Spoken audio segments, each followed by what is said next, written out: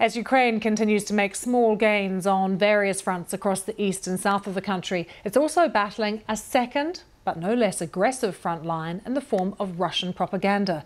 While disinformation has been used as a tactic since the war started back in 2014 when Moscow annexed Crimea, it is becoming increasingly targeted, honing in on Ukrainian frontline female soldiers in particular.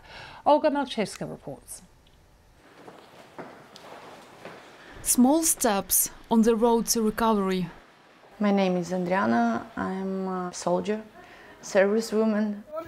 A female soldier and a special unit markswoman.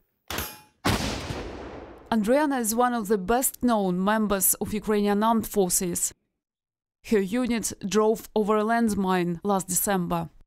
Russian media reported she had been killed, describing her death in graphic detail and calling her a Ukrainian Nazi. Националистка неоднократно публиковала. But we tracked Andriana down in Ukraine, in a hospital. We can't disclose its location for her safety. She's alive and not surprised by the Russian news. They published that I am without legs and without hands. Yes, and then I was killed by them. They are professionals in propaganda. I am alive and I will protect my country.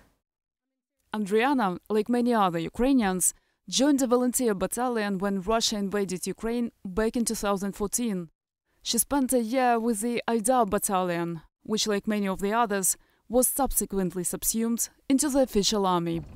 Although not militarily trained, Andriana showed strong combat skills, including shooting. When you are on the front line and when you see a target, how do you feel about it? Is it a target or a person? It depends on the situation. Sometimes it's a person because they are people. But if it will not be for me a target, I will be a target for them. It's a scenario shared by many in this hospital. Here, there are worries about the costs of rehabilitation. It can cost thousands of dollars a month for each soldier. But for Andriana, the biggest concern is the impact on her family. She hasn't held her son for 7 months. 2 days ago, I was talking with him and he said me that, "Mom, remember when we were in family and when we loved each other?" So after 2 years of absence of me and my dad, he tried to remember a period when we were a family and we loved each other.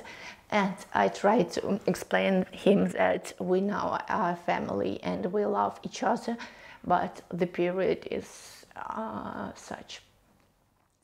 A normal family life is some way off. Andriana is now preparing to return to the front line. The price paid is already too high to give up. Olga Malchevska, BBC News.